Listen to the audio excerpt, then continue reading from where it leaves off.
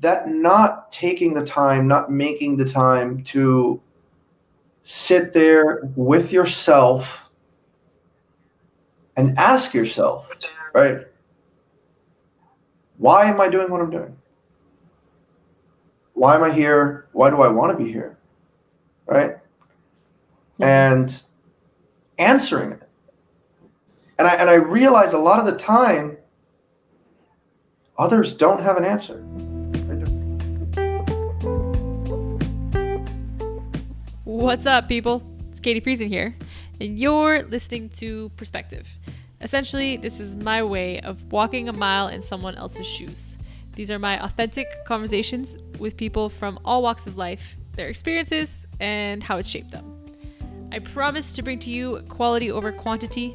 I only post timeless conversations that were insightful or meaningful to me. So you can check out all these episodes. You can check out my why and other cool stuff at my website. That's katiefriesen.net, KATIEFRIESEN.net.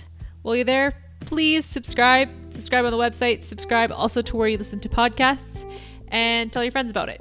If you do so, that helps me bring to you more of these timeless conversations. A conversation like this next one.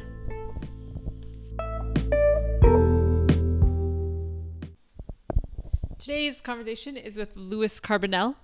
Luis was born in Cuba, came to America when he was 5 or 6, went through the school system in Miami, both lower income and a school for advanced studies, because he is a smarty pants. Then he went to university for a bit, dropped out, started some companies. He started a software company that did quite well, then started up a artificial intelligence company called Liquid Carrot. Check it out on GitHub, still there. And now he is currently working at 3 companies in one. Brilliant guy. Luis is super brilliant, very reflective, and very self-aware. So it's like he's also had a lot of experiences. So he's been a nerd, he's been a jock, he's been an entrepreneur, he's been like a playboy. You know, he's had a lot of experiences, and it's like he's an old soul trapped in a 26-year-old's body. So I always enjoy talking to him because he's so reflective. We turned this into a 6-part series, and we touch upon, you know, his life in Cuba, coming to America, sexuality from a Cuban American standpoint. We talked about poverty, which is super interesting. We talked about entrepreneurship and many more. So definitely check out the whole series, starting with part 1 in Cuba. Also in the conversation, you'll hear the voice of Christian Echeverria. He is also a Cuban American. He was Luis's co-founder. They're the co-founder of the software company and Liquid Carrot as well. These guys are best friends. I met them both in college, and have learned a ridiculous amount from both of them, just talking to them. They're walking encyclopedias. They know so much about so much. And then 2, they have such a good grasp and understanding on humans and on people. I think maybe it's part of how reflective they are, how self-aware they both are, and all the experiences they've had, maybe. I don't know. But either way, I learned so much talking to these guys, and it's always an interesting conversation. So I hope you enjoy hearing about Luis's experiences. I didn't actually expect a lot of the things that happened today to happen. Cool. What care to elaborate? Yes. Yo, what happened? Like the anticipation. Well, at the end of my seat. If you wait for 30 seconds, I'll tell you. No, I had one of my clients call me, and well, actually, before we get to that, I went to the doctor and I went to go get x-rays because my tailbone. Turns out I don't have a fracture. That was fun, but You just actually don't have a tailbone. So yeah, they told me actually that I don't have a back at all, and they don't understand how I can walk around. You ever watch that? Do you ever see Harry Potter when his bones go limp and he's just like this rubber man? Yeah, that's exactly. Actually, I am made of 100% Laffy Taffy now. Oh man. Yeah, no, that was my morning. But yeah, my client called me, and he well, I guess this stays between us, but he told me about.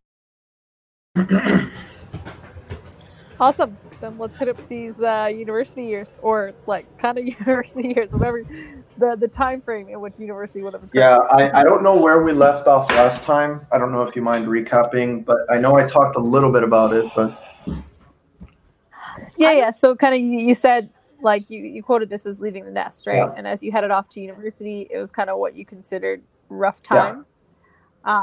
And so I just kind of, if you want to deep dive a little more into that and elaborate on that. Yeah. So I would say that there, and I think I might have mentioned this before, but I would say there were almost two stages to me leaving the nest. The first was in part, and that lasted about 2 years. And that was me going to SAS, which is School for Advanced Studies, with 200 other kids, just, gifted children invited to this school. Even though I still lived at home, technically, I would rarely be home. I would sometimes stay at friends, and I left the nest in the sense that I no longer had this parental dependence to go about my life in my free time. And so I could finish school and then, go out to movies, go out to a club, go out to wherever. And that started in what would be the equivalent of my junior year of high school. So I was 14 when that started. So I started full-time university and full-time high school concurrently through this school. That was their program. You did both full-time, but you did high school off facilities. So you would do high school in a classroom with a special teacher at a university. And it was that teacher was just there literally just to make sure that you were technically still in high school. And then you would, on top of that would be my morning. So I would wake up about 6 a.m., make breakfast, head to school, do my homework, right? I would do my homework usually from 6:45, 7 a.m. to about 8:15 when classes started. I would be in high school classes until about 1 or noon. And then I would do college classes until, whatever time. Some semesters I had college classes that would start at like 9 and I would finish the class at 11. I'd go to McDonald's, eat some food, and go home. But that was the first real living the nest for me. That was the first sense of independence that I had. My house became more of like an Airbnb that I would knock out at than an actual home where I lived and spent my time. During that period of time, there was a lot of change, right? As there is as one leaves from these high school, these high school environments where everything's regimented and taken care of for you, to this free flow college life. There was another big shock, which was not only am I now in a space where my future and what that is completely dependent on what I choose to do with it, but I'm also 14 in a university, which, needless to say, can be weird when you go into a classroom and, the youngest person there is 19. You're still starting puberty. There are people in their 30s and people in their 40s, and you're taking, third year anatomy, right? Or whatever it is, right? Some arbitrary class, right? Some arbitrary third year class with them.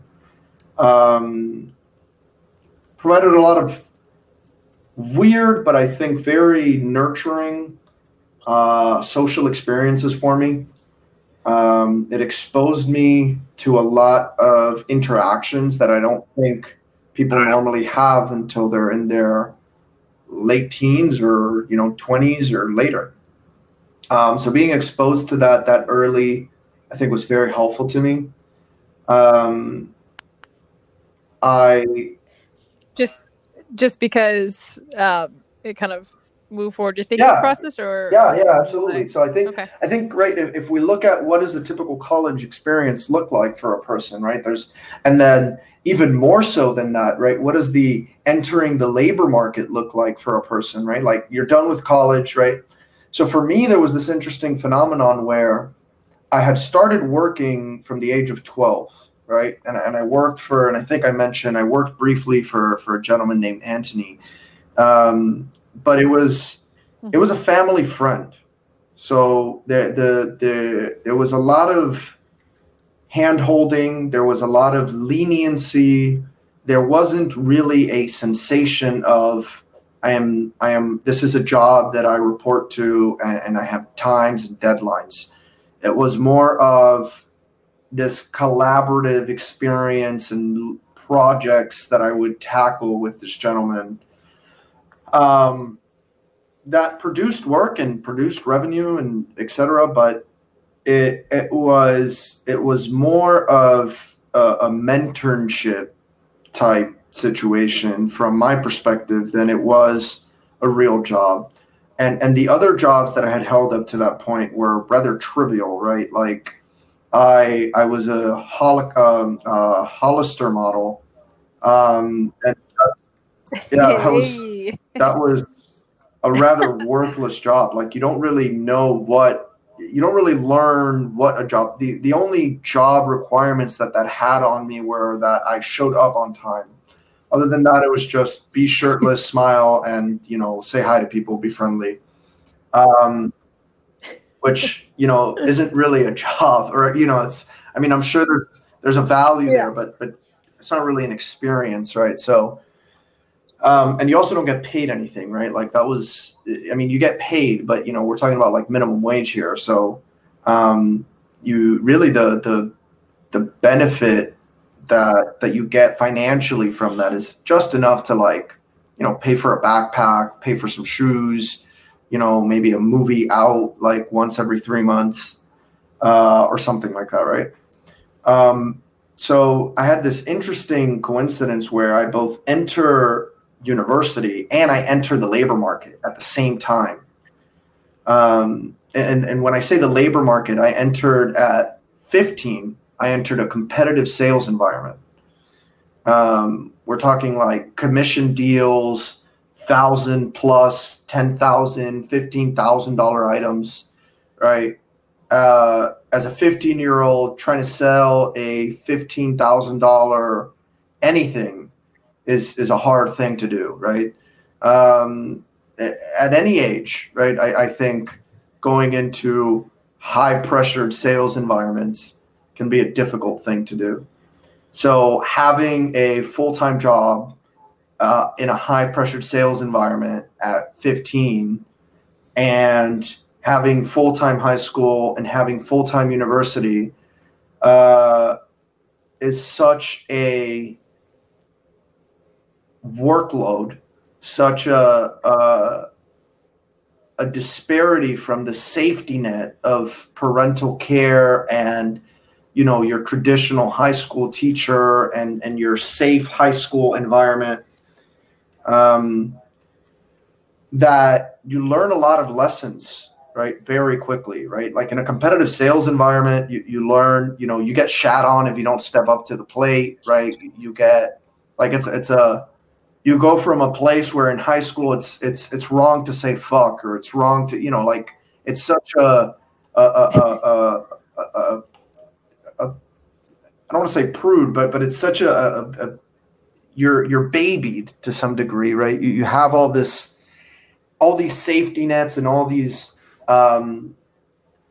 restrictions, and there's all this comportment, expected comportment, and there are all these rules so that the kids feel safe. And then you enter, a place where someone can come up to your face, right? And I've had this happen, right, where somebody, and as a 15-year-old, you have a 30-year-old man come up to you, stare at you in the face and say, "Fuck you. This was worthless, and you wasted my fucking time," and just like grab a bunch of shit on a desk, throw it to the floor and walk out, right? And as they're walking out, the guy yells, "I hope they fucking fire your ass," right? And he like slams the door shut, right?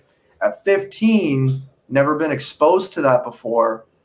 That shocks the hell out of a person, right? When at any age, again, that first time that you run into those situations, right? That's shocking, right? This rule of, you go from a place where there are rules to this place where, you have 8 sales guy looking at every person that walks in through that store as a piece of meat, right? They're booking them, checking out their clothes, right? Like checking out what car they drove in on, right? And they are sniping them, right? Like first to contact is first to sale, and their livelihoods depend on it. But like, so does yours. And then in the middle of all this, you have school requirements, right? You have, you're trying to get a degree, you have homework, you have deadline, you have studying, you have, right? And then you have socializing, right? One, it puts a lot of stress on you as a person, right? But 2, it forces you to grow, right? It forces you to grow as a person. It forces you to be good. Like I was at that point in my life where there was a bunch of stuff happening internally in my family too, right? At that age, my parents' divorce was on high alert, right? There are 2 people who are warring with each other, like cops being called, lawsuits being filed, right? And every now and then I have to step into that. And so that point in my life became very high pressure, very, very much a growing experience, very much I have to step up, right? It was that point in my life where, I truly felt like it was now or never that I set myself up, right? For life, right? And, to be honest, I failed at it, but it was at that point that reality starts sinking in, and that workload. So all the tactics that I use today to take on, 3, 4, 5 projects at once were really developed at that age, right? Because I had to balance my personal life. I had to balance my high school career, or academic career. I had to balance my professional career, which part of that bled into college. I had to balance, the fact that I was poor, right? Like later, right, in 12th, so a year after this started, I start having my mom fall into a financial crisis, right? My mom goes into unemployment. My mom starts asking me for rent, right? And I'm in the middle of all this. I don't make enough money, right, at that point in time to pay rent, right? She gets sick at some point. I get sick at some point. There are medical bills that pile up. And, this is all while still having to go to school, still having to pay for my food, still having to pay for all my stuff, still having to go to work, fit work into a full-time high school, full-time university curriculum. And so you just are forced to learn to be your time management and your output have to be there. So I learned to, for example, get all of my homework done in that hour before I started school. I learned to, be studying while I'm working. There was so much that you're forced to increase your output as a person in society when you get put in that situation, and that stuck with me, right? Now when I go into any new project, any new place, I try to bring that same energy, not because there's a necessity to, but because I realized at that age the value that provided to me. right? I realize now, reflecting on it, that if I hadn't stepped up, if I hadn't, I would not be where I am today, right? I had so my senior year of high school, and I guess my second year of university, was probably the worst. I had one semester where I was near burning out. I was so close, and at one point I broke down. So that semester I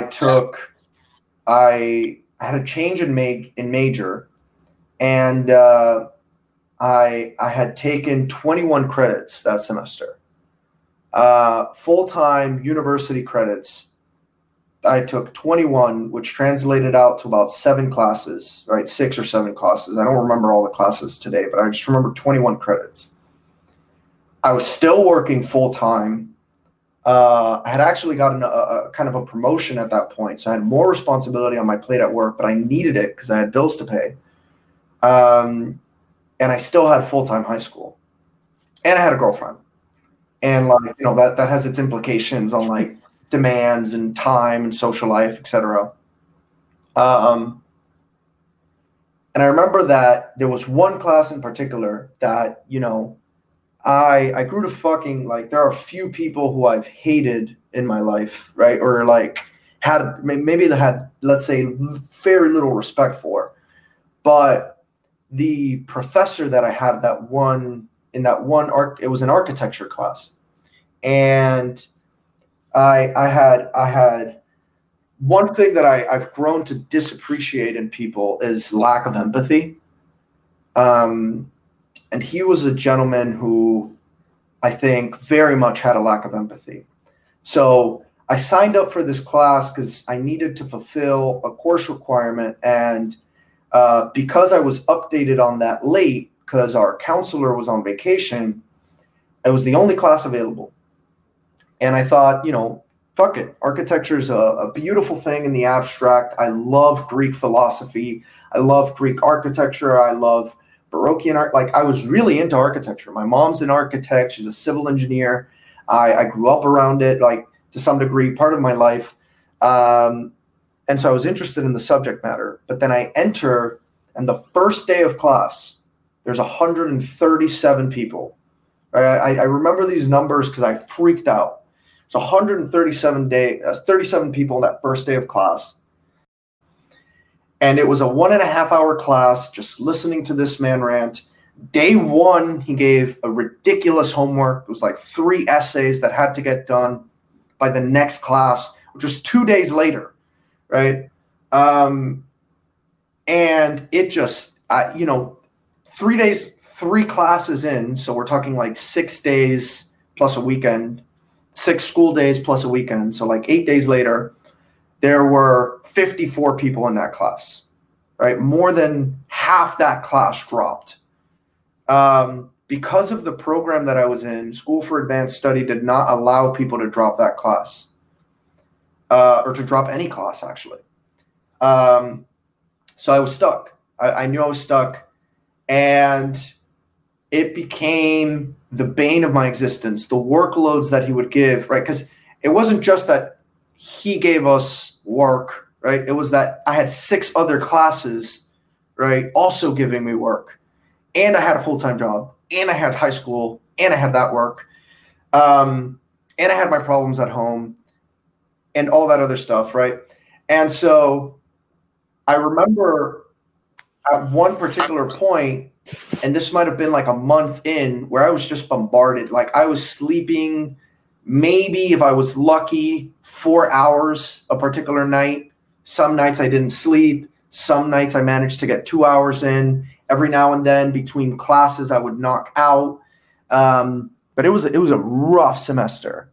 And about 3 months in, we're almost about done with the semester. He gives this ridiculous final project that, I think was just insensitive, because you had to go visit monuments and some of those monuments were international. Some of those monuments were in others. Like, if you don't have the budget to, like, what second year college student has the budget to travel to physically document their presence at these monuments and, like, you know, sketch them and write, you know, dissertations about them, right? Like, this is one class. This isn't like a PhD, right? So it's in the middle of all this. We have this assignment. He puts out the stuff for the final, and I am not sleeping. I'm like 3 days into no sleep, still working, still doing everything. And this final season kicks in that later that week, right? After he does all this, later that week, the next week was going to be final season officially. So in the middle of all this, I get a call from my mom. And the call was basically, it was a short message. She was crying, and she said, Abuela Mina falleció, which translates to Grandma Mina, which was her nickname, has passed away. And that was my grandma, right? Like, in my eyes, that was my mom, right? So, and pardon if I get emotional, right? But in the middle of all this stress, I find out that my grandma died. And there was I was almost lucky, right, that I was that busy. But because I didn't have time to process at that particular moment what that meant, right? Like, and it meant a lot. I don't have a Cuban passport. I can't go see her. I didn't get to say goodbye. She died spontaneously. I won't be able to be at her funeral. Like, there's so much left on set, right? Like, there are all the implications that go into any grieving period for any parent, right? Were there. And then there was an additional implication, which is they are miles away and you can't see them. And I don't know if or ever I'll be able to see them, right? Or even visit a gravestone or anything, right? But I realized too, like, I don't have time to process this right now, right? Like, I have to, but, you know, it doesn't matter how logical you try to be, like, that hits, right? So I try to keep going in my day. You know, obviously there are conversations with my mom. I'm now 16. At 16, I'm, you know, dealing with planning a funeral, in part, right? My mom is doing it. My uncle in Cuba is doing it, but I'm dealing with the funeral of a parent and all my day-to-day stress, right? And to some degree, like, there's a part of me that's like, oh, I can't, right? Because I am so bogged down in, like, the day-to-day that I almost can't unpack it. So I'm trying to, like, sneak in planning this funeral around my, you know, like, let's call them commitments, right? Like, daily commitments. And the stress, I mean, it just ate me alive at that point in time. And I remember that on day 5, I was about to, like, burst, right? Like, from all the stress, all the emotions, all the grief, right? That I was dealing with. But I had the architecture final to draft. I think it was 5 essays at that point. I had 2 essays for a literature class. And I realized at that point my literature teacher was going to be lenient. And so I wrote to her, you know, and and it was funny because I was crying. I was bawling my eyes out. So like you could see the tear marks like on the paper as I wrote it. And I remember like writing, hey, I apologize for the smears of tears, right? But like, I basically told her, I was like, look, I can't sit down to write. I've been staring at a blank page for like 30 minutes now. I can't think of anything else. This is what just happened in my life. Please give me the week. It's okay even if you give me an F, right? I'll make it up in other courses or next semester, right? Just, I can't write this right now. I'm sorry. And I attempted to write, after I wrote that one, a similar one to my architecture professor. And I remember like within 20 minutes, he responded, everyone has problems. Everything's still due. Sorry to hear that. Good luck. Here, and then he sent me a rubric, right? And I was like, fuck, I have to do this, right? Like, right. I didn't even, at the time, I didn't even process like, you know, this guy's an asshole, right? Like, at the time I was just like, all right, let me go get this done. So I'm on day 5, no sleep, incredibly caffeinated, and like, needless to say, stressed. And I finished this, I think it's like 3 a.m., right? And I remember at like 1 a.m., I was like, I'm not, like, my eyes are closing on me. I'm barely conscious. I need another cup of coffee. So I went and I made myself coffee, 1 a.m., drank coffee, managed to push through to 3 a.m. 3 a.m., I knew I had to be up at 6, right? But I just, getting 3 hours of sleep at that point, right? 5 days, no, I mean, it was all I could think about. My head hit that pillow and I almost immediately knocked out.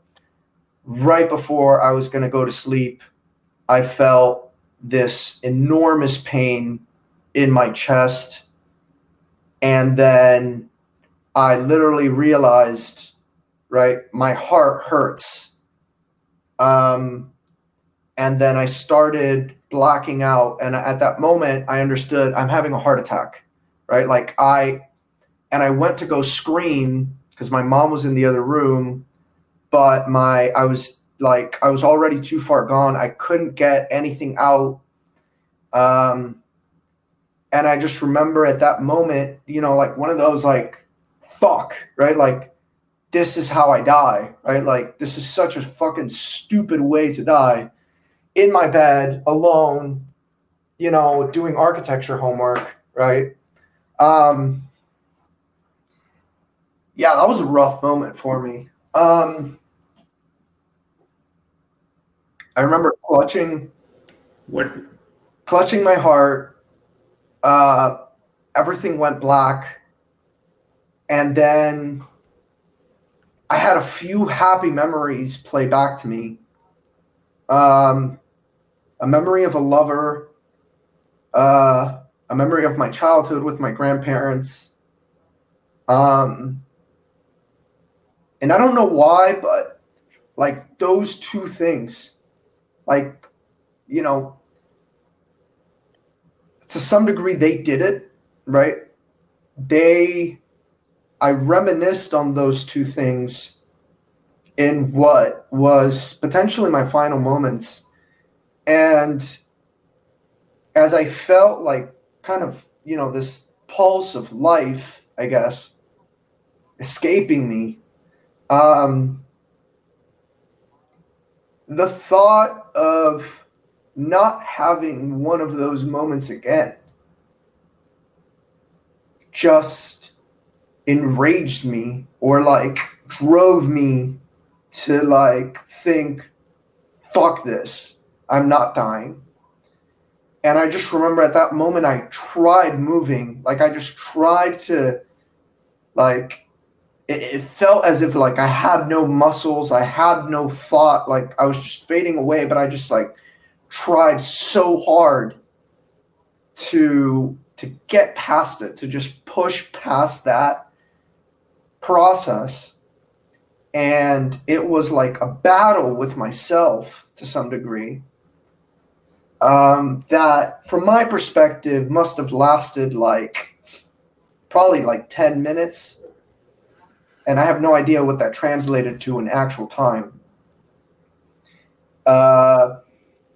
And it was just like so painful because like every second, like you feel every fraction of every second for those 10 minutes.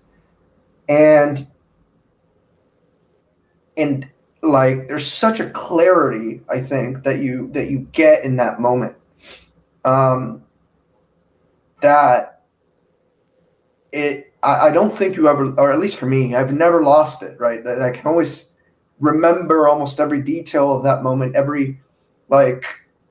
It kind of sets a milestone, a checkpoint in your life of what's important to you, what are you doing, and why are you doing it. And then finally, after those 10 minutes, I just remember I felt a pump, and it was so painful, but like it was a pump. Like I felt like a slow thump, thump. And it was like I had acid running through my veins, but I felt so happy, so proud, it was such an achievement that like I got a pump, right? Because it felt like it was minutes, right? Like it was minutes since I last felt a heartbeat. That even though it hurt like a bitch, right? But it was a pump. And I just remembered over the next like 20 seconds, there was another pump. And I thought, okay, just keep going. It doesn't matter how much it hurts. Just keep doing whatever it is you're doing. It's working. You got to keep pumping. Eventually, after probably like another minute, my heart started again. And I just remember being paralyzed. I felt like every blood vessel was on fire. Everything was acid. And I was just there, paralyzed. I couldn't move. I couldn't scream. I couldn't ask for help. It might have been, I was there for hours, maybe an hour and a half, 2 hours. And I remember my alarm still hadn't gone off. It went off maybe 20 minutes, 30 minutes later. But at some point I realized, oh shit, I can now move my fingers.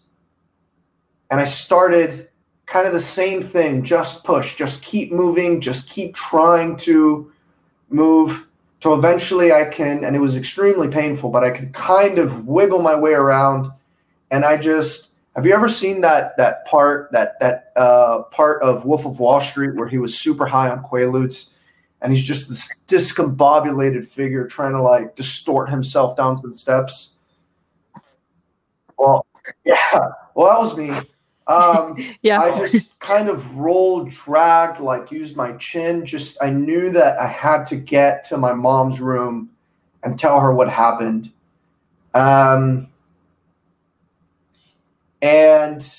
before I managed to get to the room, at some point between opening my door and opening her door, I kind of got my function back, my bodily function back. Which, I mean, after hours of being just like paralyzed I was crying of happiness, right? She wakes up, hey, what's up? And I tell her, basically, hey, Mom, I think I had a heart attack. I'm okay now, but, and she's like, I don't think you had a heart attack. You wouldn't be talking to me if you didn't have a heart attack.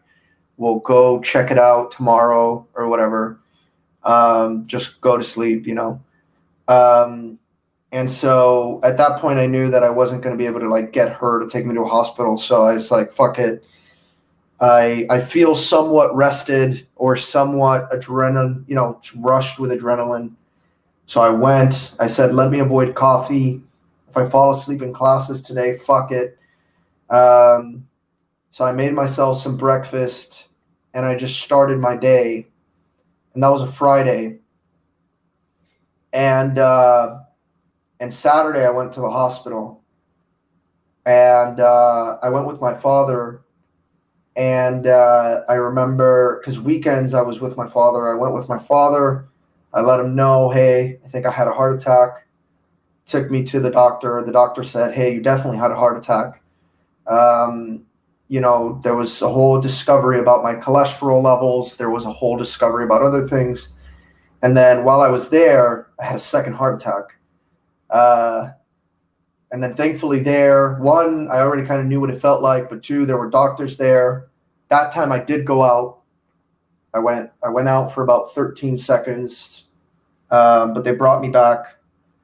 And then I remember I was told,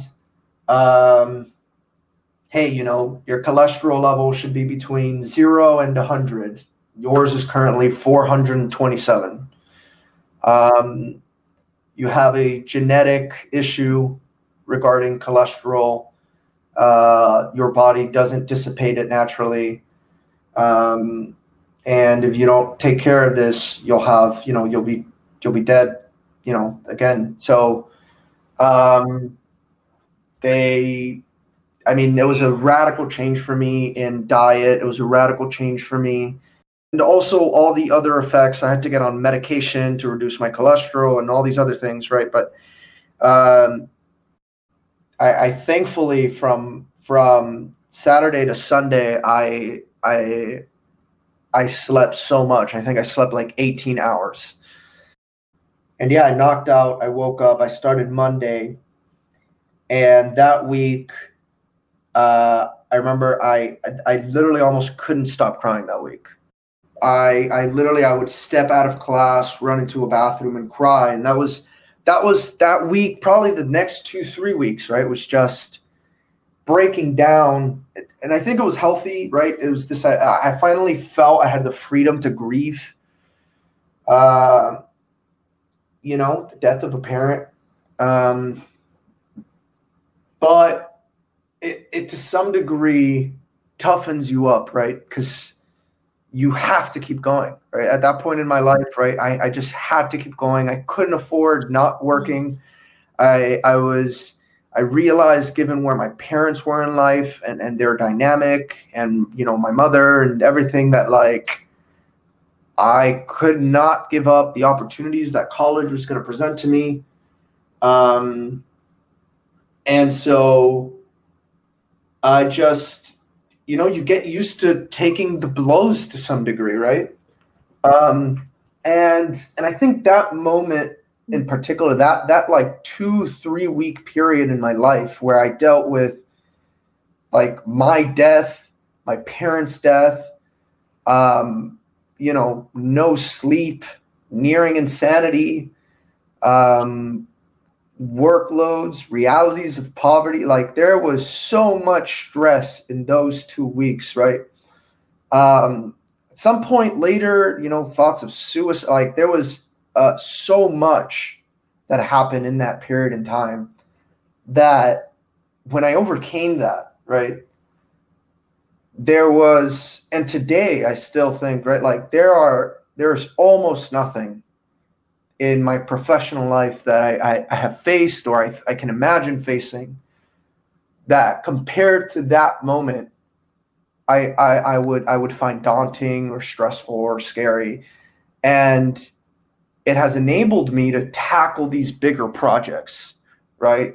To solve bigger problems without fear of, oh, what if we fail, or what if this is, fuck it, who cares, honestly, right? And that pretty much was the zenith of my first half of my university career. It made me just realize, right, that my contemporaries most of them at least, are not those who I can chat with about these sorts. Like I just felt old, right? It's one of those things that I think ages you. And Mm-hmm. and I just felt old. I felt appreciative, though, to some degree, that I was still young. I felt appreciative that I had that experience at such a young age, because I think it's prepared me a lot for life, right? And being empathetic to those who might be older to me, those who might be in different situations, and creating a sort of sensitivity, right? That just like I might not have been willing to share that at that point in time, they might be dealing with something that to them is just as, shattering to their life, right? Or as daunting to their perspective, right? And they might not be willing to share. And so it's helped me a lot deal with many different types of people and having empathy to them through, because I had another semester after that. The workload, even though it was about the same, right? Maybe not than that previous semester, but it was the same as the two preceding it, right? It almost felt peaceful. It felt zen, right? Like having these 18-hour work days, 20-hour work days, right? I was just like, this is not bad, right? I get to sleep, right? I still get to eat, and I'm not dying. So kind of when you had your death experience, you said you kind of, I guess, reevaluated what was important in life. Yeah, what were you kind of thinking before, and then what kind of insights great did question. you have post?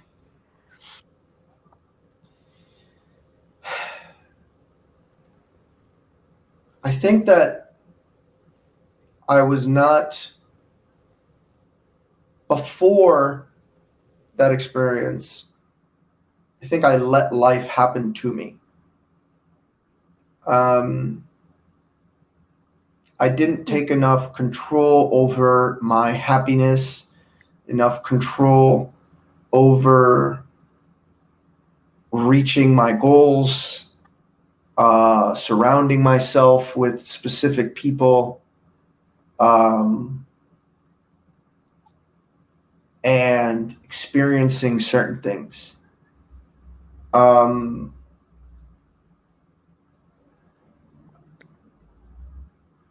I think one thing that I took away is,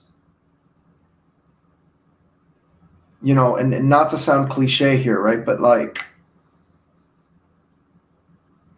it's not that life is too short. It's that life is too fleeting to squander it on anything less than what you want to do.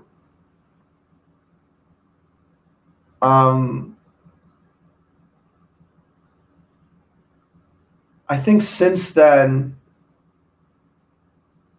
I have worked on things, if my resources allow, right? If I am able to, right? And however I am able to, I have worked on things and surrounded myself with people, or tried to, of course,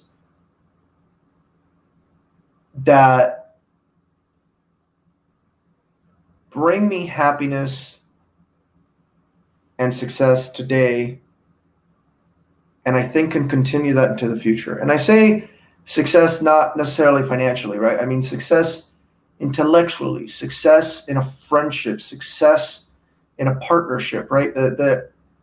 I don't necessarily define success by money, but by memories and achievements that we can experience together, or an impact that we can have together. I have been much more willing to try things, to tackle things since that experience. As an example, before then, I would go to school because that's what people did. I would get a job because I needed money. I would do things because that was the norm, not because I wanted to or because I thought it was good. And I never really considered myself in the equation, but I also never really considered others either. Is this good for them? Is this a good process for people? Should I do this? Should they do this? Right? What is good for us as a group, right? Whether that be my friends or my community or the world, right? Like as humans, right? And before I had those thoughts from an academic perspective, right? From a theoretical, from a book perspective. And I think since then, I had a people perspective. A perspective of empathy to those who might be in whatever consideration I am having. Trying to understand their perspectives, trying to understand what effect, Chris has a good thing that one of those good lessons I've taken from him. It's anytime you introduce something into a system, you change the system. And trying to understand from an empathetic perspective to others how the actions that they might take or I might take or some system that might be introduced might change what we're trying to solve or the context under which we're operating. And I really think it just opens you up to thinking. I don't want to say outside the box, right? But it opens you up to thinking about others and other things and this idea of questioning your assumptions about everything, right? Not just about the scope of what you're trying to solve, right? But the scope of anything, right? And I've brought that a lot into projects I've worked on and things I've done, right? With Chris and I know, for example, Brandon, right, who we both know, when he worked with us for a while, he noted, like, it's kind of weird how you guys break the fourth wall so frequently. Like, we'll be having a conversation and then we'll step back to analyze is this a conversation, right? And then we'll break that fourth wall, right? But this idea of really questioning deeply assumptions, processes, thought patterns, identity of self, identity of groups, in a kind of a solution-focused mindset, right? Of how can we improve this for all people? And that's just like these kind of subconscious thought patterns that you've developed because of your experience, or is it a conscious effort? Great question. To I think I've always done that question. I think what I haven't always done is change the scope of said questioning. I think one thing that experience allowed me to do or opened up my mind to is what I question, right? Right. Not to be super abstract, but like I question reality, right? What it means, right? My place within said arbitrary reality, right? My concept of agency, right? Can I control my life? Does my life, am I just an arbitrary collection of atoms, just, reacting, and I can be modeled by just, a collection of forces reacting to each other, which, by the way, I probably can, right? But the point is, right, what do I want to do with that information? Right? Let's assume any one of those arbitrary things is true, right? What do I do with it? Okay, this question of, great, so what now, right? What if, right? But starting that set of questioning, right, of understanding what is the scope at a much grander scale, right? Understanding others' perspectives, right? Great, so this idea of like, okay, great, what now? What if, right? For myself, right? And I decide to live life arbitrarily, right? By my rules, by my standards, by my whatever, but taking into account others might have the same thoughts or questions in themselves. So I don't know if that's descriptive of or informative. I was hearing, funny enough, I was hearing a podcast with Russell Brand. I don't know how to pronounce his name all too well, but he was having this idea of like, and he was talking about psychedelics, right? But like using psychedelics to break your programming, right? And I thankfully, I guess, or not thankfully, right? And maybe I should have used psychedelics instead of, dying, but the effect is kind of similar, right? I think the net effect. Yeah. Interesting. Sounds very, I guess, kind of philosophical. Like, right. And I think people. Here's the thing, right? I think when you ask others, and I asked that question to a lot of people, right? When you ask other people that question, a lot of them are like, fuck it, why are we going to ask that, right? That's a stupid question to ask, right? Or like, I don't have time, or, whatever. That not taking the time, not making the time to sit there with yourself and ask yourself, right? Why am I doing what I'm doing? Why am I here? Why do I want to be here? Right? And answering it. And I realize a lot of the time, others don't have an answer. Right? They're just running a script. Right? Which, shit, I might be too, right? But it's a conscious choice. Right? And having... I try to be incredibly. Like I take, usually an hour or so a day where I just sit with myself and I ask myself, am I aware? Right? Like, am I aware? Is there anything that I am doing that I'm not conscious of? Is there anything that's happening to me that I haven't noticed? And being intentional about what I let myself experience, what I choose to think, what I choose to feel, and do that daily, honestly. Yeah,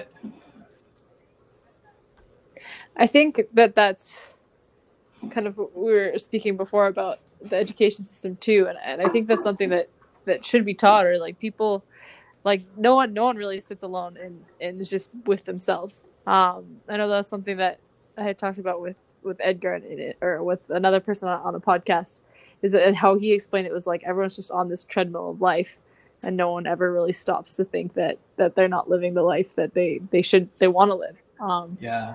Yeah. So. Had a similar experience in recent memory. Say. Yeah. But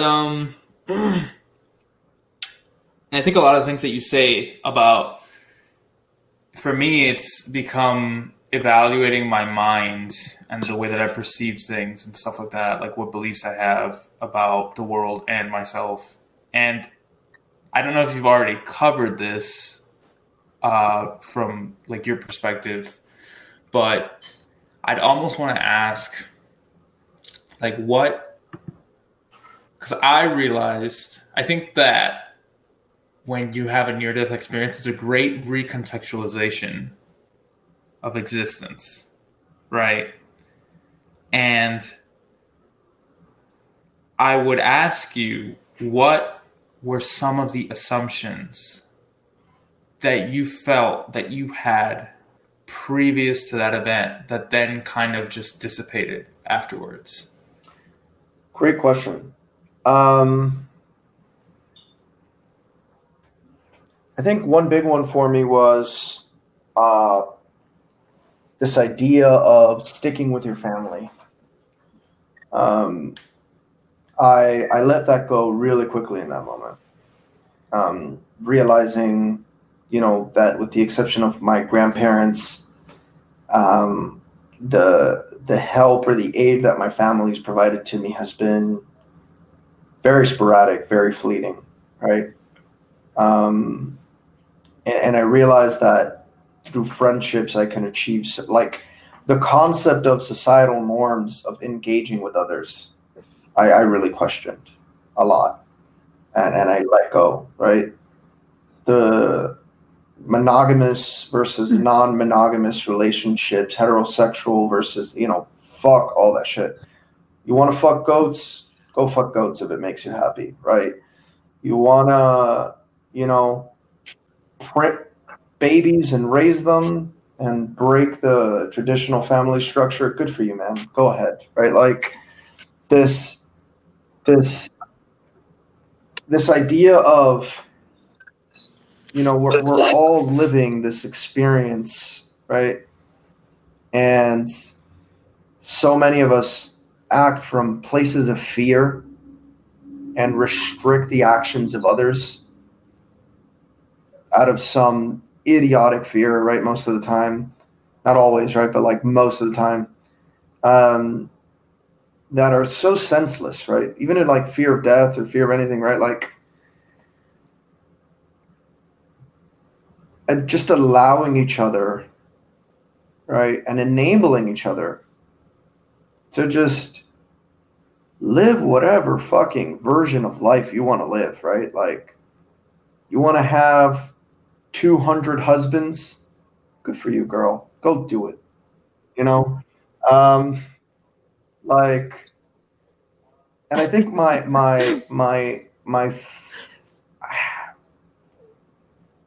to some degree today, I still have traditional, roles or people in my life, but I also have a lot of non-traditional roles or people in my life, where I play untraditional roles to others, and others play untraditional roles to me in my life. And I encourage that, right? A lot, right? This idea of everything works in a paradigm, everything, right? Breaking these paradigms, so the first one for me definitely was family as a concept. Yeah. Quick before you kind of hop into the next one. I had a follow-up question. Sure.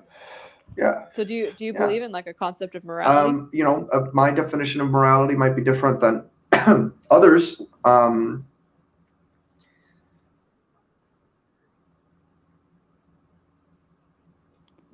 What is your definition of morality? I think the short answer and the very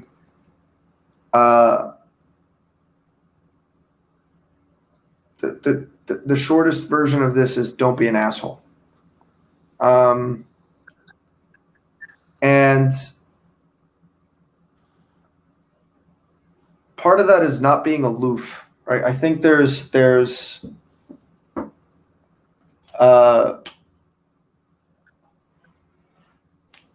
for me at least, right? Self morality versus group morality, right? We can go on a philosophical debate here, right? But my self-morality, right, that I aim for with myself is awareness. When I communicate with others, I try to bring awareness, and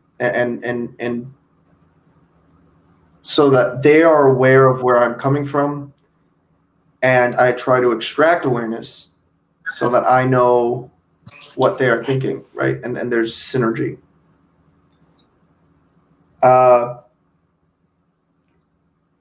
That's it. I think every other arbitrary construct or concept, like trust or tolerance or whatever, I think are all solved with that, or at least in my experience, right? Like trust is just intention and effort, like, quality, right? Like I have the intention of doing something good and I have the capacity to do good. Great. But I think all of a superset of that is just awareness and an awareness of self and awareness of each other. I think there's an interesting phenomenon that happens, right? There might be some Buddhism in there, which is also just to accept whatever happens when you become aware of it, right? And there's an interesting phenomenon that's happened to me, which is when I achieve awareness over something or with somebody, almost every derivative conversation, almost every derivative conflict or possibility or opportunity or anything else become almost self-evident.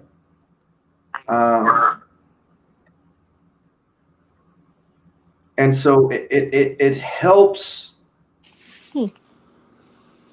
growth, it helps conflict resolution, it helps, whatever objective or problem you're trying to solve. It almost always is such a useful tool that I try to always strive for awareness. And I think like in the problem solving world that sometimes converts into like, this first principles approach, right? But like, that's kind of the same thing, right? You're just becoming aware of the underlying phenomenon, right? Or the underlying problem so that you can actually have an impact with the actions that you take, right? At a grander scale. But yeah, just, I would say awareness.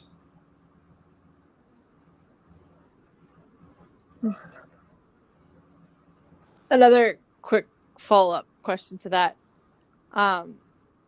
like from a personal standpoint. So you put a lot of emphasis and value on self-awareness. If you had a person, right, and you could give them just 3 characteristics or 3, characteristics, strengths, what would be those 3 strengths? And then you think if this person has this, they're set for life. Awareness,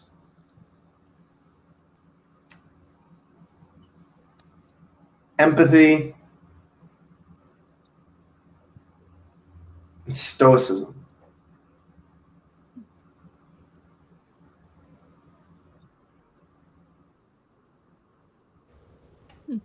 That is an interesting collection of traits.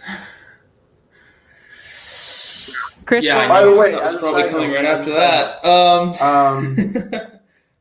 In our problem-solving driven world, and I think this is a short-term one, short-term in the span of 3,000 to 5,000 years, right? But I would maybe add aptitude. Okay, and that would be my last one. Sorry. Yeah. So you cheated. You got 4 instead of 3. you broke the 4th wall there. Damn it. Yeah. Speaking of the 4th wall, I actually thought about, like, now that you mentioned that, Lewis, about the context that we find ourselves in society, like how does this generalize beyond just society? Because that's how I interpreted the question originally. But like, in a hunter-gatherer context or like any type of situation a person may find themselves. And honestly, mine are a little bit different. Actually, I guess they're a lot different. We can talk about it once I say it, but one of them is creativity. Particularly when it comes to like what the quote unquote rules are about something. Like thinking if functional fixedness is like, seeing one thing and saying this is what it does, then what I'm thinking of is the opposite of functional fixedness. So that trait. Honestly, the other one is optimism, like the will to go on. Which I guess you can say is like stoicism with a spin.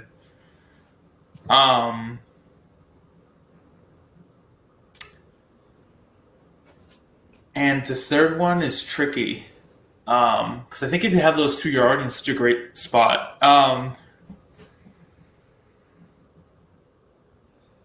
I guess it is humility.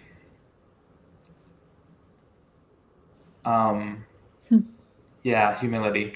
And I don't just mean that like in a social context, but the humility to like see who you are, like understand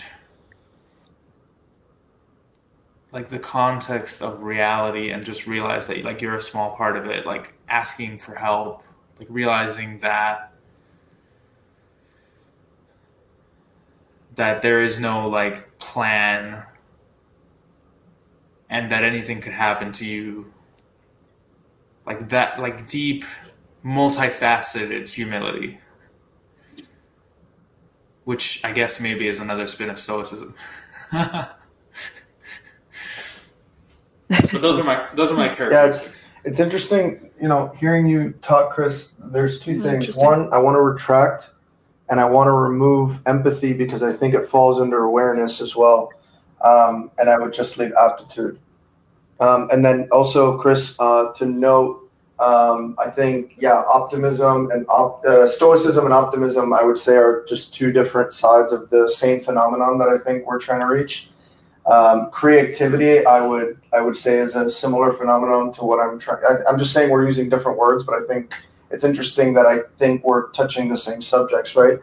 Because what is being solved with creativity, I'm trying to solve with aptitude, and then the third one, which is humility, I was hoping to solve with awareness, because to some degree it's you achieve similar stuff, but I would just I would say I agree with everything Chris said, and I think we said the same thing with different words, but yeah.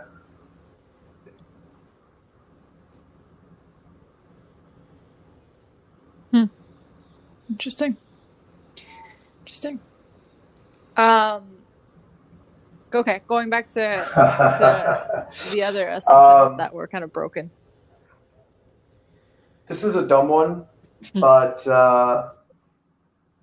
I wanted to find a partner, a life partner. That was like, something that from my childhood, seeing my grandfather and my grandma, find this like lifelong friendship, right? And partnership, I always thought, brought them such happiness in an otherwise not necessarily happy place. That I kind of wanted that for myself as well. And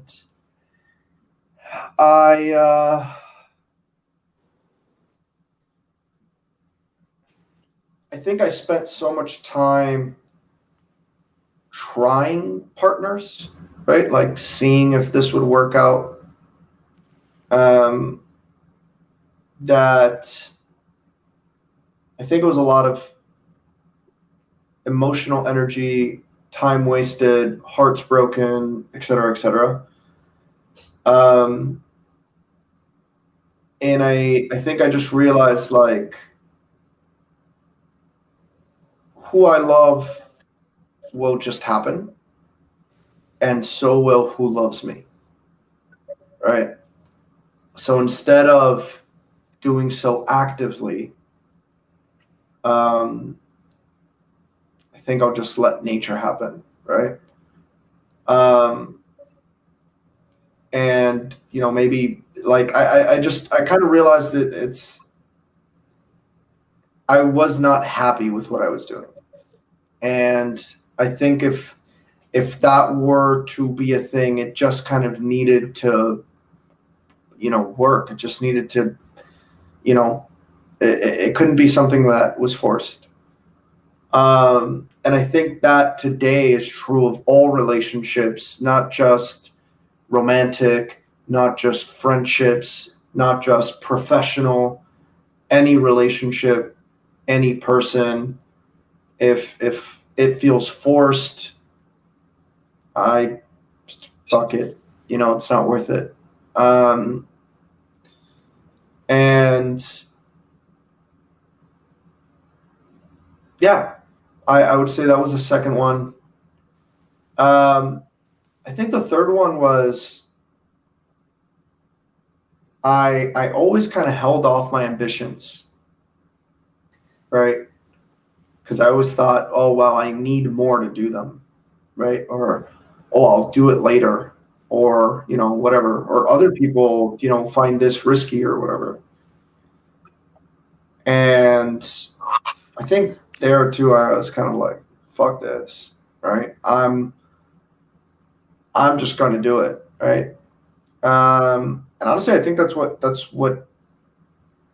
and I think for both me and Chris, right? Like this ability to just take, because I don't know where Chris gets it from, but I know that he has it, right? This ability to just take risks with little risk, like just take enormous amount of risks that other people would not normally expose themselves to, on a theoretical concept, like something that you conceptually thought like this could work, right? And you're pretty sure, right? Like this would work, right? But obviously practice and theory are two different things, right? So to take those risks, I don't think a lot of people do. And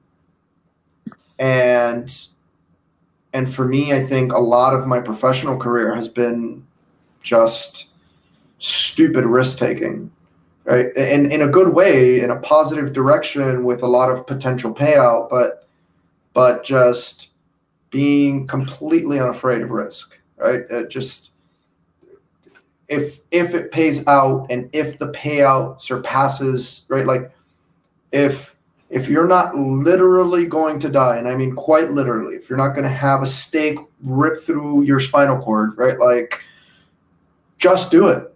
Fuck it. Who cares, right? Like money can be remade. Relationships can be reestablished. Like there's so little downside to just trying, right? Even if it's a year, even if it's two, right? Like, because there's like what we're here on Earth for a limited amount of time. You might not get another opportunity. Who's to say? You know what I mean? Like there's just so much in the grand scheme of things. Whatever arbitrary little action you take within the span of these cosmos, right, is so fucking meaningless that, like, why would you deny yourself that opportunity? Why would you deny yourself that happiness or experience or whatever, right? Because not all the experiences are going to be positive or happy or enjoyable, but there's a value in that discomfort. There's some benefit to it in those learnings, right? Why would you deny yourself that? I see it as a disservice to yourself and to those who choose to take those journeys with you, right? Yeah. Like I agree kind of what you just said, right? Like just go out there and do what you want. that kind of was thinking back to the characteristics you guys mentioned, right? Of stuff for people. And I agree with everything you guys said. And maybe this is just another way of saying self-awareness, but I think another characteristic I would add is confidence or just self-belief, like the belief that you can achieve what you want to do. Because me and my experiences, I feel like that's why a lot of people don't do what they want to do, right? Because they just don't have that self-belief. And I look at the people who are like set and really successful, it's just because they have just this complete belief in who they are and what they can achieve. But again, that might come back down to self-awareness, and I think that's built up through hard experiences. Yeah, I think hard experiences, right? So it's hard. It's hard to not be aware when you've had rough experiences and overcome them. And maybe because of Chris's past and my past, confidence, and at least for me, for sure, right? Chris, I'll ask, I guess, your point, your thoughts on it in a second. But at least for me, confidence is almost a byproduct of overcoming hardship. And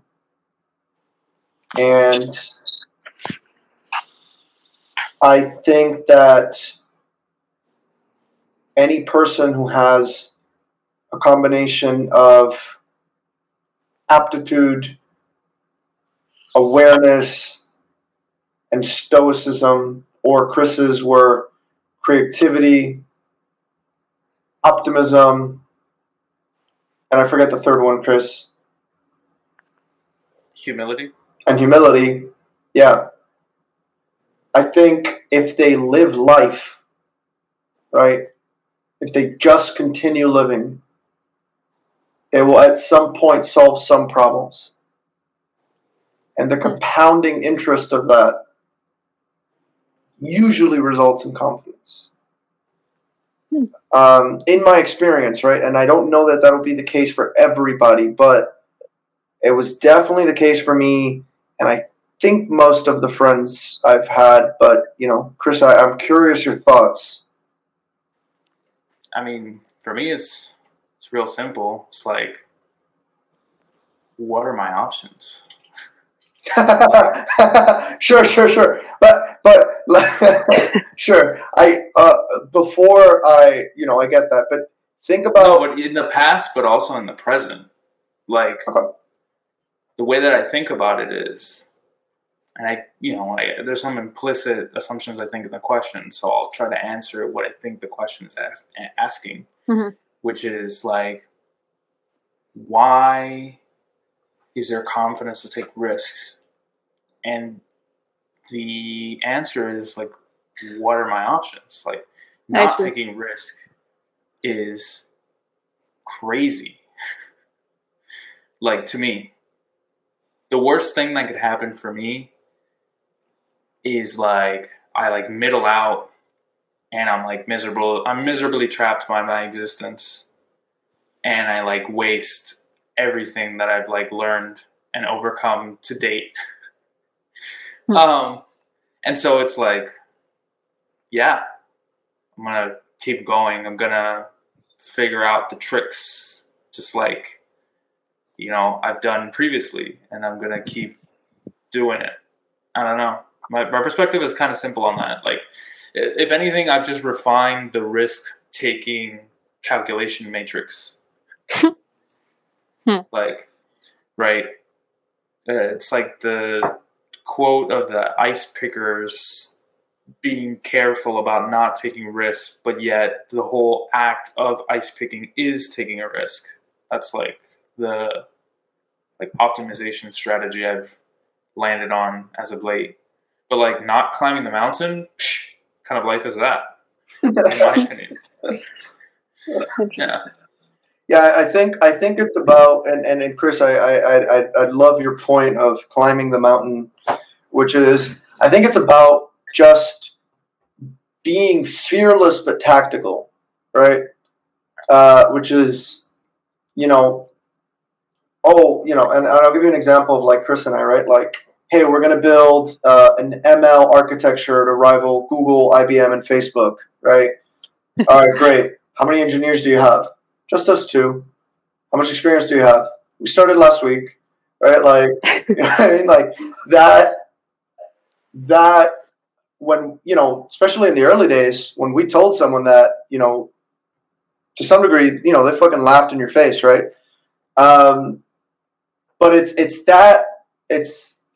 about mitigating that, right? It's about realizing, and then this I think goes back to awareness. It's about realizing what are your advantages, what are your disadvantages, how can you leverage your advantages, how can you mitigate the risk in your disadvantages, right? And exploiting that and executing quickly, right? And that I guess goes back to aptitude and maybe, yeah, I would just say that goes back to aptitude, and stoicism maybe too, to like deal with all the blows that might come in that rapid execution, or all that stress of rapid execution. Which I think a better way to phrase it is definitely Chris's optimism. So we should probably stick with optimism. Question for you: why do you think that most people don't climb the mountain then? Fear, most of the time. Risk. Fear of what? Dying, death, the unknown, never doing it. Shame of having to learn how to do all those things. Guilt, right, of not having done it before. Like, it's usually negative emotions, like almost all the time, right? Like when I sit with someone and I dive into, because when you're an entrepreneur and like you have any semblance of success, right? Like, you don't need to be a Bill Gates. You can be a guy who sold $1 million company, right? Which, like, as you and I know, in the world of entrepreneurship, you sell $1 million company, it's the equivalent of like selling Girl Scout cookies, right? But like the amount of people that ask you for advice and tell you like, oh, I have this idea, but I haven't tried it. Or, what do you think of this? Or what do you think of that? And when you dive into it, like, for their motivations, right? Why, right? A lot of the time it's just this lack of awareness, this programming that they built into themselves, like, oh, well, but I got to go to school, I don't have time. And it's like, why don't you question that for a second, right? Or like, well, I'm afraid I might run out of money. Like, why does that matter? Like, why don't you question that for a second, right? Why does that matter, right? And I think that the vast majority of people who I know that are good founders, or just founders in general, right? They literally, they either have beat that question to death and just said like, because why not? Or like, who gives a shit, right? Like it's hard. Great. Yeah. So is fucking everything. So is waking up every morning, and doing the same shit day after day after day after day. You know what's hard? When you're 50 years old, you're sitting down and you're reflecting on what you've done in your life, and the answer is nothing. And you have to live with the reality that now you're too old and too decrepit to do anything about it. And you're just slowly inching towards death in like an otherwise miserable, or not miserable, but not enjoyable existence, right? Like, regret and guilt and shame at like, that's such an awful experience to have, that like, I think you're just not exposed to when you're younger. And like, because you have this sense of, oh, great, and you just get stuck in this habit, and then it's too late, and then you die. And like, that's awful. Why the fuck, right? Like, I will say two things about it, though, that may seem contradictory. The first, which we'll seem to agree, is a quote that I heard, which I think is right, which is, you can't live the same year for 50 years and call that a life. First. And then the second quote, which is not a quote, actually, it's just my thought, which is, take the risks, be calculated about it. Be calculated about your risk. but make sure to factor everything into the calculation. and make sure that you prepare yourself if it fails, right? Like, just okay. You have to accept failure when you start, and you have to accept comfort with failure, like the day that you start. Otherwise, you're gonna go nowhere. It's gonna inhibit your ability to do things, and that, yeah, I don't know. That's my opinion. That's my, I normally don't concern myself too much with the what if we fail, doom and gloom and stress and demise, right? I normally think, hey, this is a problem. How do we solve it? And then focus on the solution, right? Because then everything's about solving problems, right? Everything's solution focused. Everything's, even failing is just learning, right? It's an investment in your future, right? Like, and that's really how I see it, right? So I'd rather fail big, right? Like, I would love to one day have an Amazon or a Facebook and just absolutely fuck it up, right? Like, don't hear that. Yeah, royally learn from that experience, right? Like, obviously, like, there are a lot of implications, and so if we go back to awareness and empathy and all these things, like, there's so much external damage that you do, right, or you can do when you're at that size, not to yourself but to others, that there's a sense of responsibility, right, in making sure that there's survival and there's this, back to this idea of group awareness, right, and making sure that the group's okay and the group, etc. But just selfishly speaking, right, I would love. I take a different approach, though. The what? No, it's just, I guess, for the record, partially, I do take a different approach, or I think I don't know if we diverged, but like, I think our takes are slightly different on the whole failure risk kind of situation, right? Because my thing is, I'd like to fail fast, like really fast. And then I also think, about like getting a solution, but like, how can I be clever about the risk that I take? Like, it's either I'm gonna fail fast or I'm gonna like make a success where like failure almost wasn't in the cards. If that makes sense. Like, if I have to fail, I'd rather do it quickly. And if I'm gonna do something that succeed, can I engineer failure out of the equation? Interesting.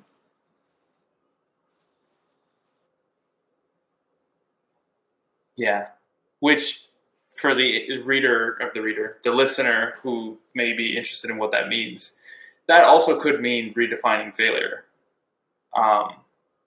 in such that a failure isn't actually a failure. Mm-hmm. But I mean, that's what the whole education system and the whole constructs of society teaches us, right? That it is failure. Yeah, exactly. But even not being clever about failure, there are ways that, like, you can live to fight another day, but still learn something.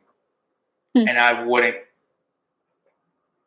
consider that a failure. And I know Lewis is probably thinking, well, in the extreme, that is true of everything. But Chris knows me well. But yeah. But I mean that in more limited context. Like, you don't have to fail all the way. Like, yeah, as long as you don't die, you haven't failed. But you also don't need to like fall all the way down off the mountain either. Yeah, I think I would agree with you, Chris. By the way,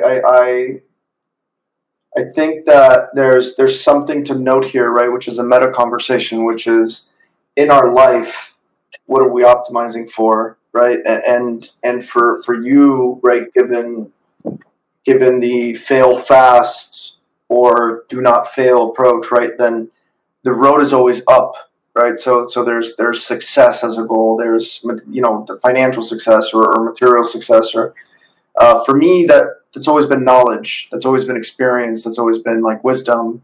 And so I have found that I find wisdom, I find insight, I find knowledge by trying or doing things that others have not done before, right? Otherwise, I just, read it in a book, or, watch a movie about it or whatever. That's fair. And so for me, I want to achieve more, right, than someone else has achieved. And I want to fail harder than someone else has failed, right? Or I want to, I like extremes, right? Because they illuminate, right, certain things, right? Yes. I will give you a little bit of a different take on the gaining knowledge point, which is in achieving some quote-unquote conventional success, there's always problems and there's always opportunities to fail at every level. I just feel like, me personally, I've already done a lot of failing at lower levels. Right. And if I climb a few rungs, I'll get the chance to see more things. That's really what do I live for? What's one of my reasons to live? It's I just want to see more things. Yeah. Yeah. And that's a good way to do that. And sometimes it's not even about so one of the things, one of the ways that I've applied humility recently is just sometimes just doing what works is not a bad idea. But remixing it in a new way, a clever concoction of things that have already been proven to work, in a new way. It unearths another little sliver of knowledge, and experience. So, yeah, it's a different take on that. Interesting. Yeah. No, this dialogue is super interesting in terms of how you guys view life and risk taking. Yeah, the optimization. It's interesting as well. Yeah, I mean, obviously, it's not something we tell VCs most of the time, right? But hey, invest in me. I'm gonna build you the Amazon, and then I'm gonna fuck up royally.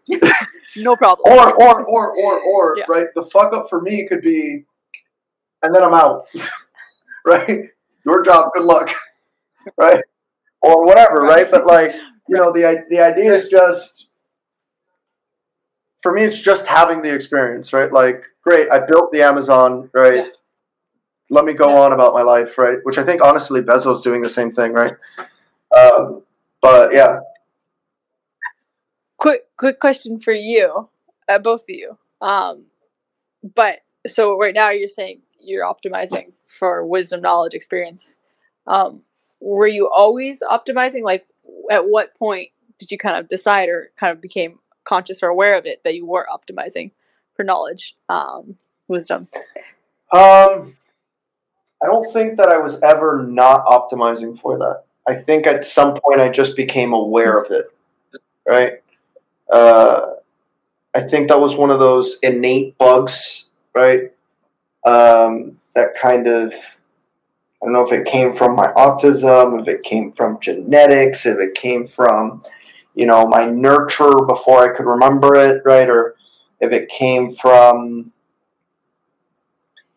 I don't know, right? Maybe it came, and I always think about that possibility of oh, maybe it came from that narrative, right? Of I was retarded, right? In the eyes of others when I was young. But then I think back and I was yeah, I didn't really give a shit about that, right? I don't even remember that well, right? That wasn't something that I cared about. So I really think it was just, for me at least, it was a thing that I did and I enjoyed. And at some point, especially I think when I had my first dissociative fugue, which, the whole Riemann hypothesis thing, and I just spent 8 months binging this subject, right? Intensely binging. I think I realized shit, this is like what I do. Like this is all I wanted. Like I realized that like for so many years, that's where I found joy. That's what I enjoyed doing, and that's what like I wanted to continue doing. And to some degree, it's a lot similar to Chris's. I mean, I think we've chatted about this. We go about it different ways, right? But like, it's just exposing myself to novelty, and change frequently, large amounts of, and then the rest is just giving myself the time to reflect upon it, ingest it, learn from it, etc. Right? Which I do often. Many times in my life, I've like disappeared and like just fucked off for like 3-4 months, and just taken that chunk of time, 2 years, 5 years, 10 years, whatever, and just let it sink in, reflect on it, learn from it, etc., and then try to grow myself and my character, and then start another period, right? And then, maybe in 6 years, 7 years, fuck off again, right? And then do it again and repeat. So. Mm-hmm. Yeah. I think my approach is a little bit different. And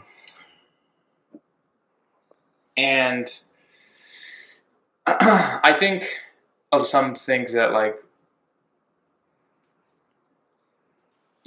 maybe could have gone differently.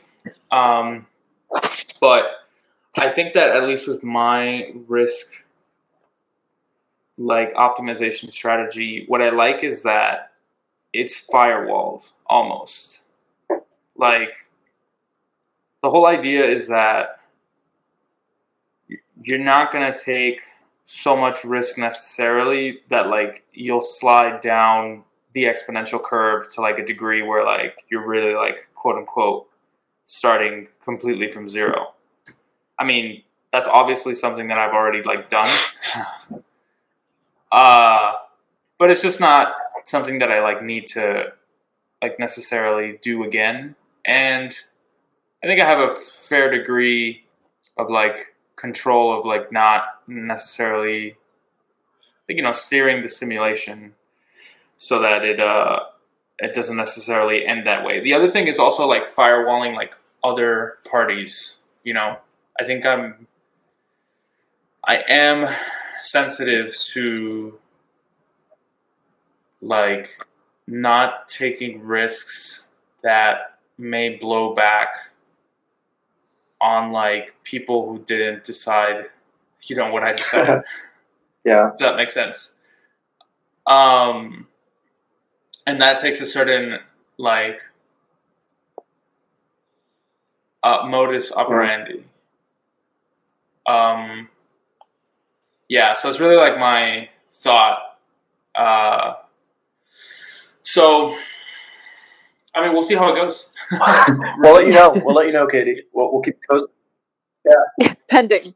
Let's do I was gonna say let's do a podcast in 10 years, but like shit, let's do a podcast in like half a year. Who knows? With the way both our lives are going right now, we might be somewhere else completely. Chris might be sipping margaritas in Ibiza, and who knows? Who knows? Yeah. You're gonna be like Lewis. You're gonna be like in a hill, like by yourself, just in a mountain, the world, right? Just writing books in a mountain. Yeah. My goal, and I guess I'm going to put this out into the world, but my goal is eventually to get to the point where I can build infrastructure in third world countries. I don't know why, but it's just like that's what I want to do. Bro, boy, do I have a company for you, bro. Yeah, I know, but I mean, like what I really care about. I'm not even talking about. I care Maslow's hierarchy of needs. I got you, bro. I'm not even talking about Seled. I'm not even talking about Seled though. Like I'm even talking about education. Yeah, but if you're talking about the other, yeah. Boy, do I have a project for you, and it's funded. Yeah, but it's like, can I go over there and like set up like? Oh, you mean physically? And like, oh, okay. That's what I mean. because that's like what I'm really concerned about. Because I find that like economics and like money and all this is like a bunch of abstractions, and like sometimes we don't even have the basics like nailed down. Which is like, do you have clean water? Do you have something to eat? And I consider power to be like an essential utility. But like those things, like they don't take a lot of money to solve, and they make a big difference. Actually, I was literally talking to some of my friends in a foreign country, and we were literally chatting about setting up electrical infrastructure, water cleaning solutions, etc., and how to pull it off. Who do we partner with? What are the organizations on the ground? All that stuff. That's literally been my night times when I'm not doing a podcast. As a side note. Yeah, the tricky part with that particular country is that you kind of have to almost like Banksy the whole thing. You have to what, sorry?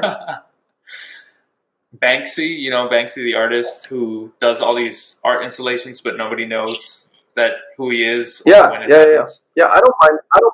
Like if one day, I don't mind not taking credit for it though. No, that's totally okay. I'm just saying the logistical process of like doing it in secret. Like one day there's clean water. Yeah.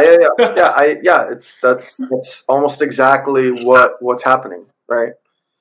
Right now we're not at water yet. Yeah. We're at the electricity side of the equation. But yeah, in the coming months, in some particular area of some particular country, there will just be electricity. Yeah, like the government will literally like scratch their heads and not really like know who to point at. Yeah, it's like who did it? Exactly. Nobody knows. I mean, just kind of showed up. Yeah, which is pretty neat. It's also kind of neat that to some degree I find pleasure in the no one knowing, right? The greatest giving is anonymous. Yeah, it's I find a lot of value, right, in being able to honestly to pull that off without, and it's still small, right, but without the typical, being public and pitching and news and all this other garbage that you normally have to do to pull those sort of things off. Just the being able to go in, go quick, get it done, and get the fuck out. And empower them to keep taking it from there. Which, just a little education and a little bit of resources to kick it off, just a catalyst. And then just fuck off into the sands of time where no one will ever find out about you. There's almost an enjoyable pleasure in that for me. And being the man behind the man behind the man behind the man. Eventually, some guy will get credit for it at some point, bro. What's the Bitcoin guy name? Satoshi Sakura, whatever. That guy? I would have loved to be that guy. Yeah, he just dropped it. Yeah. It's almost better that way because, like, not only just because of, like, an altruistic sense, but also, like, you don't get any heat. Like, I think for anything that you do, you're going to have quote-unquote haters. And I don't just mean that like haters, like, sometimes you're dealing with like actual governments that have like agendas that don't agree with your guns agenda. And bombs and nuclear weapons. Exactly. So who did it is awesome. Yeah. Anonymity is like totally underrated. But as powerful as having a platform is, also being completely anonymous is incredibly powerful. But yeah, anyway, guys, I have to go, unfortunately. So I don't know if this is a good spot to kind of... Yeah. Cool. Yeah. Yeah. Thank you guys again. It was awesome. All right, guys. Got it. Cool. Dale. All right. Okay. And that concludes the latest part of Louis Carbonell's life. Again, if this is your first episode you've heard from Louis Carbonell, be sure to check out part 1, starting in Cuba. And stay tuned for the next part in this multi-part series.